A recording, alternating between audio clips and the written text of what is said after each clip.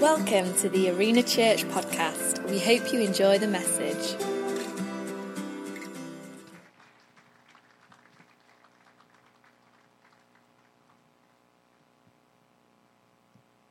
Well, it's good to be here, and it's good to see some old faces, but of course it's good to see some new ones. That is church. And thank you, Jared, for the welcome. Thank you for the opportunity to share the word for a little time tonight. Thanks to Pastor Stephen and just all that God's doing in Arena Mansfield. On the very first service at Arena Mansfield, which was in Field Mill, I was there. Sounds like Matt Boyce, but Christian and myself, in terms of working together with the leadership team, out of a journey of a small group of people, as you know, at the Balter Street Fellowship, went on this repurposing journey, which has gone on now for a number of years, that brings us to occasions like tonight, and it's just great to be here. Over the last 18 months, I've been on secondment in terms of, it was a bit of a left field call, but Sharon and me have been pastoring a church in the south side of Manchester that's had a wonderfully historic past. It was the biggest church in the city for many years, but had sort of gone on harder times. And by God's grace, we've just been able to bring a little bit of repurpose and set in a new pastor last week, which was our last Sunday. It was truly an international church of 20 nations. And it was a little bit of a precursor of Revelation, where every tongue, tribe, people and nation will gather around the throne. So it's good to be here tonight, and it's good to be able to bring the word for a few moments. And if you've got a Bible, or however you access a Bible, where you've got a proper one like me, or whether I'm even reading the Bible on my phone now. I mean, you know, I'm just growing all the time in God. But however you access your Bible, I just want to read one verse to you. It's 1 Corinthians, which is in the New Testament, chapter 1 and verse 18. I want to just save a little bit of time, so I'll read a verse and then give a little context, and then I'll just move into the message, which, as Jared's and Nathan have already set up, is going to be centered clearly around why we've gathered on this Good Friday evening. So here's the Apostle Paul, under the anointing of the Spirit, writing to Corinth, one of the significant cities of the New Testament. A church had been birthed, a lot of issues, a lot of things that needed to be addressed. But right at the beginning of the book, Paul homes in on the cross. And he says in verse 18, "For the message of the cross is foolishness to those that are perishing, but to us who are being saved, it is the power of God." And 2,000 years later, nothing's changed. Because the message of the cross today, to many people that maybe have been at EMDA or IKEA, or tonight I got held up in a queue because they're going to the pictures, it seems foolishness. But to those of us that have been impacted by the power of the cross, it is the power of God. And tonight, if you've never been impacted by the cross, tonight's the night. And for those of us that have been to many Good Friday services, I just want to encourage you over the next few minutes to be touched again by the power of the cross. In that particular passage, Paul is addressing Jews and Greeks. He's addressing their religiousness, their human wisdom, the fact that they're looking for the answers in their own efforts. And here's a man that was very, very academic in his background, an incredible scholarly education.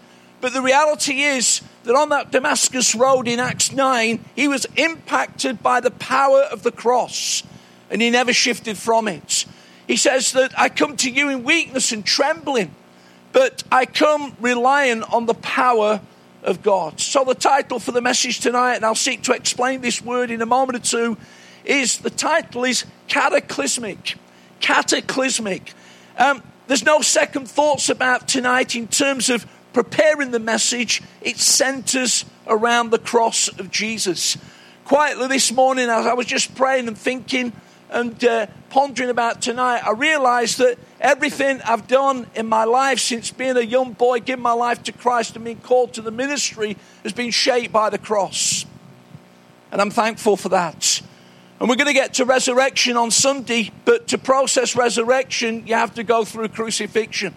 If you want life, you have to absorb the fact that somebody died for you and to give your life over to him. Leon Morris, a Bible preacher, says Christianity is a religion about a cross. It centers upon him. And as Christians, we unashamedly and unapologetically run to the power of the cross in this day. In fact, sometimes people say we make too much of it. My contention is, friends, that we make too little of it.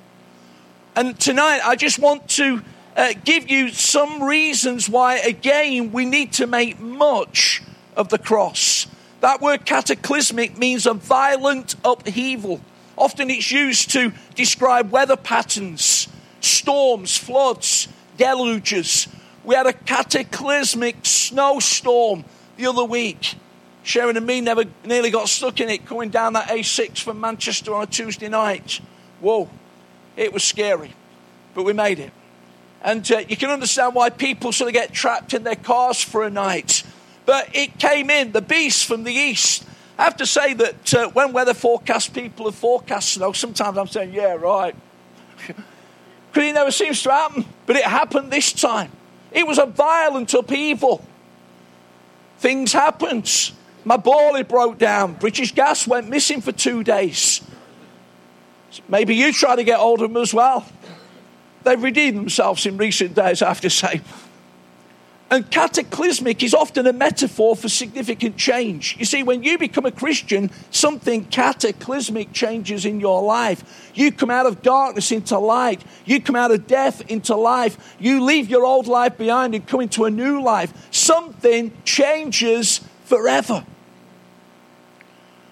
But with respect to the cross, it's more than just a sin issue. We understand that sin, that is missing the mark, being far from God, and we've all sinned and fallen short of his glory. We understand that it spoils us. We understand it stains our lives. We understand it separates us from the Lord. Somebody wrote in an Easter hymn, there was no other good enough to pay the price of sin. He, Jesus, is the one that could only unlock the gate of heaven and let us in. But the cross is far more than dealing with the sin issue. The cross ushered in a new order. The cross brought in a new day. The cross brought in an upheaval to history. The cross brought a significant change. And in the moments we've got, I'm going to give you 7 things that the cross brought. Don't worry, I'm going to bullet point them, and then I'm going to give you just a little story to finish off. First thing is that the cross brought in a new covenant. And as Jared led us tonight, he reminded us that Jesus broke bread with his disciples. And one of the things that Jesus said in what is known as the Last Supper, he says, this is the new covenant in my blood. That word covenant speaks of an agreement. It speaks of a contract that's initiated by God and paid for by God. He's entered in an agreement with us, friends, and the wonderful news of the gospel is that you don't have to pay anything. You see, some of you will know that when you've got involved sometimes in maybe buying a house, sometimes that old language of covenant will still be used. You pay something, somebody else pays something, the contracts come together, and you get the forward moving into the house that you've planned to purchase. But it doesn't work like that with God, because God realized that we had nothing to offer. There was no payment we could pay. Religion's not going to do it. Good works is not going to do it. Coming to church is not going to do it. Curling yourself up in a ball and trying to be good is not going to do it. He initiated and paid for the covenant through his shed blood on the cross. And we're into a new agreement. That new agreement is not exterior religion, it's interior heart. That new covenant is not now a nation ethnically, but a holy nation of all tribes, tongues, and peoples. That new covenant is not perpetuated by many sacrifices of the Old Testament, a shadow, but of one sacrifice. Hebrews 10:12 says that Jesus sat down at the right hand of the God having offered one sacrifice for sins forever. And tonight I encourage you to live in the power of the new covenant because it's amazing. And then there's a new community. It's called the church. The church, friends, is meant to be community. It's meant to be community like nothing else in the earth. There's a story of a Bible college student that was in a class one day. It was an afternoon. It was hot. He was beginning to daydream until all of a sudden he was gripped by the lecturer in front of him who began to describe the New Testament church. In fact, he began to describe, Jared, what you read from Acts 2:42, where the people devoted themselves to breaking of bread, to prayer, to teaching and fellowship. They had community even though they didn't have a building. They didn't have a building for 300 years. But they gathered, they met, they worshipped, they prayed, they encouraged each other. And this pastor pastor in training was gripped by the words that he heard. He said in a book that he wrote, "Suddenly there were tears in my eyes and a responsive chord rising up in my soul. Where I wondered, had that beauty gone? Why was the power not evident in contemporary churches? Would the Christian community ever see that potential realized again?" He went on to say that since that day, I've been held hostage to the powerful picture of the Acts 2 community. Today, that pastor in training leads a church in another part of the world that gathers 25,000 people every Sunday because something gripped him about community. If you're in the Christian church, friends, you're not meant to be on your own. You're not meant to live in isolation. You're not meant just to row your own boat. We are in this together. And the cross pulls us together. 3, we got a new certainty. There's no advocacy here from this person for arrogance and belligerence. But we do, in an uncertain world, friends, need to live with assurance.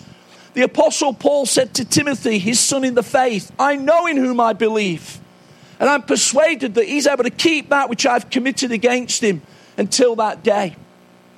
And I ask you the question tonight, do you know in whom you've believed? Not you think you know, or you might know, or you know. God wants you to be sure.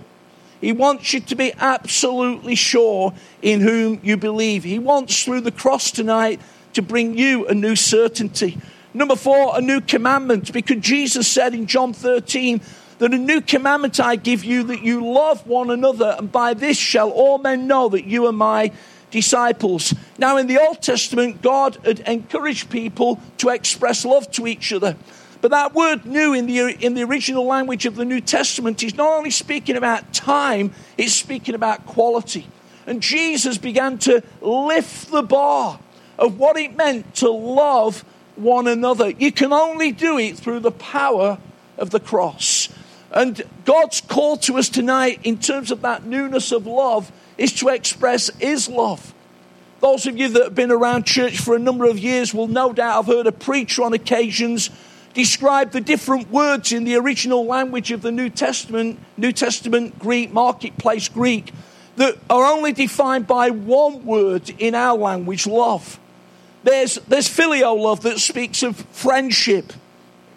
There's eros love that speaks of intimacy. There's storge love that speaks of love within a family. And then, of course, there's what we call agape love. Agape love rests in the will. Agape love is what is going to be confessed next week with Nathan and Joanna as they get wed. When Christian reads out certain vows and they say, "I will." Now, there's many times when they'll feel it, but there's other times they won't. There's times when but it rests in the will. And tonight, God calls us to love one another, not just with a love that passes on the winds, but a love that is deeply rooted in our will. The Bible says that when we express that sort of love, it validates our Christian discipleship. Because by this shall all men know that you are my disciples. Number 5, the cross brings us into a new calling. Jesus, on a number of occasions in Matthew's Gospel, in what we know as the Sermon on the Mount, says, "You have heard it said, but I say to you." Jesus came to a people weighed down by oppressive rule, religious burdens way down. The people thought that he was going to become a political leader, somebody that would stir things up. But he brought an altogether different message. It was the message of the kingdom of God. He signposted people to the way to live under the rule of Jesus in their life. And in those chapters of Matthew 5, 6, and 7, he spoke about purpose and priority. He spoke about integrity. He spoke about purity of heart. These things, friends, are totally impossible in our own efforts. It doesn't mean that there aren't people outside of Jesus that aren't good. But what it's reflecting to us, that it's impossible for us to live the standards of Jesus in our own efforts. They're too high, they're too great, they're too laudable, they're too lofty. But Jesus says that if you receive me into your life, if you let me be your Lord, if you receive the kingdom, which is King Jesus sitting on the throne of your life, you, through the power of the cross, can respond to this new calling that reflects Jesus in every area of your life. Number 6, there's a new commitment. In Luke's Gospel, chapter 6, Jesus said to people, "Why do you call me Lord and do not do what I say?" The reason he said that is because he's speaking of a complete contradiction. Lordship means master. Lordship means kingship. Lordship means owner. You cannot say Jesus is Lord and then not do what he says. It's a contradiction of lordship. I'll say it carefully, but many Western Christians think that that's the way to live. They camp at the first revelation of salvation. They're saved, they're going to heaven, but they never engage with lordship. Jesus, you can say whatever you want to my life, and the answer is yes. But the cross calls us to that new commitment. In Luke 3 and verse 9, Jesus writes about the axe being laid to the root of the tree. And in the original language, it's where the word radical emerges from. Now, I'm so sad that the word radical has been hijacked by the media and has been attributed to religious extremists and fanatics that get involved in all sorts of things that don't reflect the kingdom of God. We hear people saying they're being radicalized. It's always used in a negative way. But I want you to be reminded tonight that God has called you. I'm going to say this very carefully. God has called us, friends, through the power of the cross to a radical pursuit of following Jesus. It means that we put him first. It means that we follow his ways. It means that we implement his word. Here's what Arthur Wallis, a great Christian leader of another time, says. He says, true radicalism is a product of the cross. It becomes the axe laid to the roots of all that is in us that is not of Christ. Number 7, the cross calls us to a new course. When Jesus had died on the cross, he rose the third day, and then for 40 days, through many infallible proofs, he showed himself alive to his disciples. On one occasion, 1 and 2, sometimes 11 and 12, and on one occasion, 500. Many infallible proofs. And at the end of the Gospels, particularly at the end of Matthew 28, what we know as the Great Commission, Jesus said to the disciples, wait for the power of the Spirit and then go into all the worlds and preach the gospel, making disciples of all nations. In other words, he gave us a cause to live for, a mandate to work out in our lives. I was reading recently that only 2% of the Christian population are actually in what we would call full-time vocational ministry. Full-time ministry doesn't make anybody better than anybody else. It's just working out a specific call that concentrates with privilege on being able to lead the people of God. I thought about the 98%. I thought about the guy on the building site in the freezing weather recently that's a Christian. I thought about the lady in the hospital that's a nurse with that queue that never seems to get any smaller. I thought about the guy under the cosh with sales figures. I thought about the teacher trying to handle a rebellious class. I thought about the mum running the school run. And so it went on. I thought about the senior citizen whose working days are behind them. I thought of all these people that still have an opportunity to live in the power of the cause because you reach people, you speak to people, you talk to people, you engage with people, you socialize with people, you friend people that I never will. And God can use you in the power of the cause to bring them to a living relationship with Jesus Christ. Thank God, friends, it's not a lost cause. It's a winning one. And we bless the Lord for that. I want to close with a story. Some of you may have seen on the news yesterday that the French nation paid tribute to a very brave man who gave his life last week. There was a terrorist attack in the southern French city of Treves. And sadly, because we read of so many of these events nowadays, we've been somehow accustomed to their dreadful happenings, fueled by warped ideologies, and we just almost pass it by. But what developed from this particular incident as a supermarket came under siege and panic spread was the remarkable selfless act of one of the first arriving gendarmes, Lieutenant Colonel Arnaud Beltrame. And some of you may have read that he volunteered to enter the building to replace a female hostage. He left his phone on live so that his fellow officers could hear what was taking place.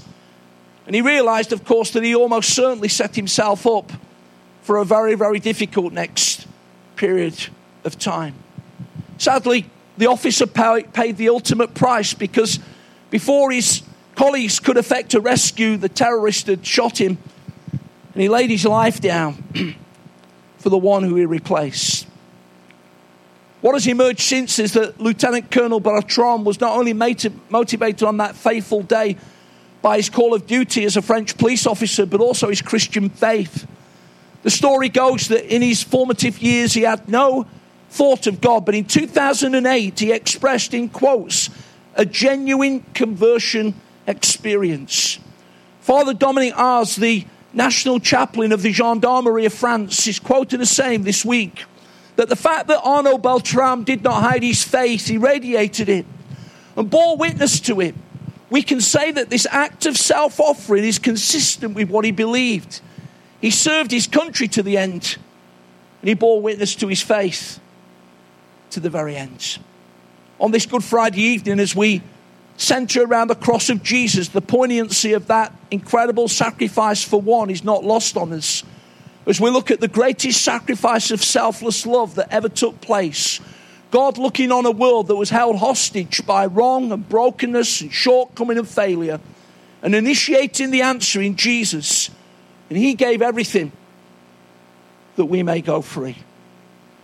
And so we salute the actions of a brave gendarme that saved one. But as I close, friends, I want to turn our attention again to the Saviour of the world that gave his life for all of us. And tonight, it's still foolishness to those that are perishing. But to those that believe, it's the power of God. It brings us into a new agreement with Jesus, the covenant. It causes us to join a new community, which is the Church of Jesus Christ. It enables us not to be unsure of what we believe, but certain. It means that we can rise to the fresh command of loving one another and showing our discipleship. That we understand there's a calling that doesn't bear us down with burden, but liberates us to live the kingdom. That we raise to a new commitment that comes under the leadership and mastership of Jesus. And that we impact people by living for the cause. In 1707, Isaac Watts wrote a hymn. He was a hymn writer, Christian hymn writer. And somebody asked him to write a hymn for a Good Friday breaking of bread service. Charles Wesley wrote 5,000 hymns and said, I would have given up the privilege of writing all those hymns if I could have written that one. And the last verse says, were the whole realm of nature mine, that were an offering far too small. Love so amazing, so divine, demands my soul, my life, my all. Thank God for the cross. Let's pray.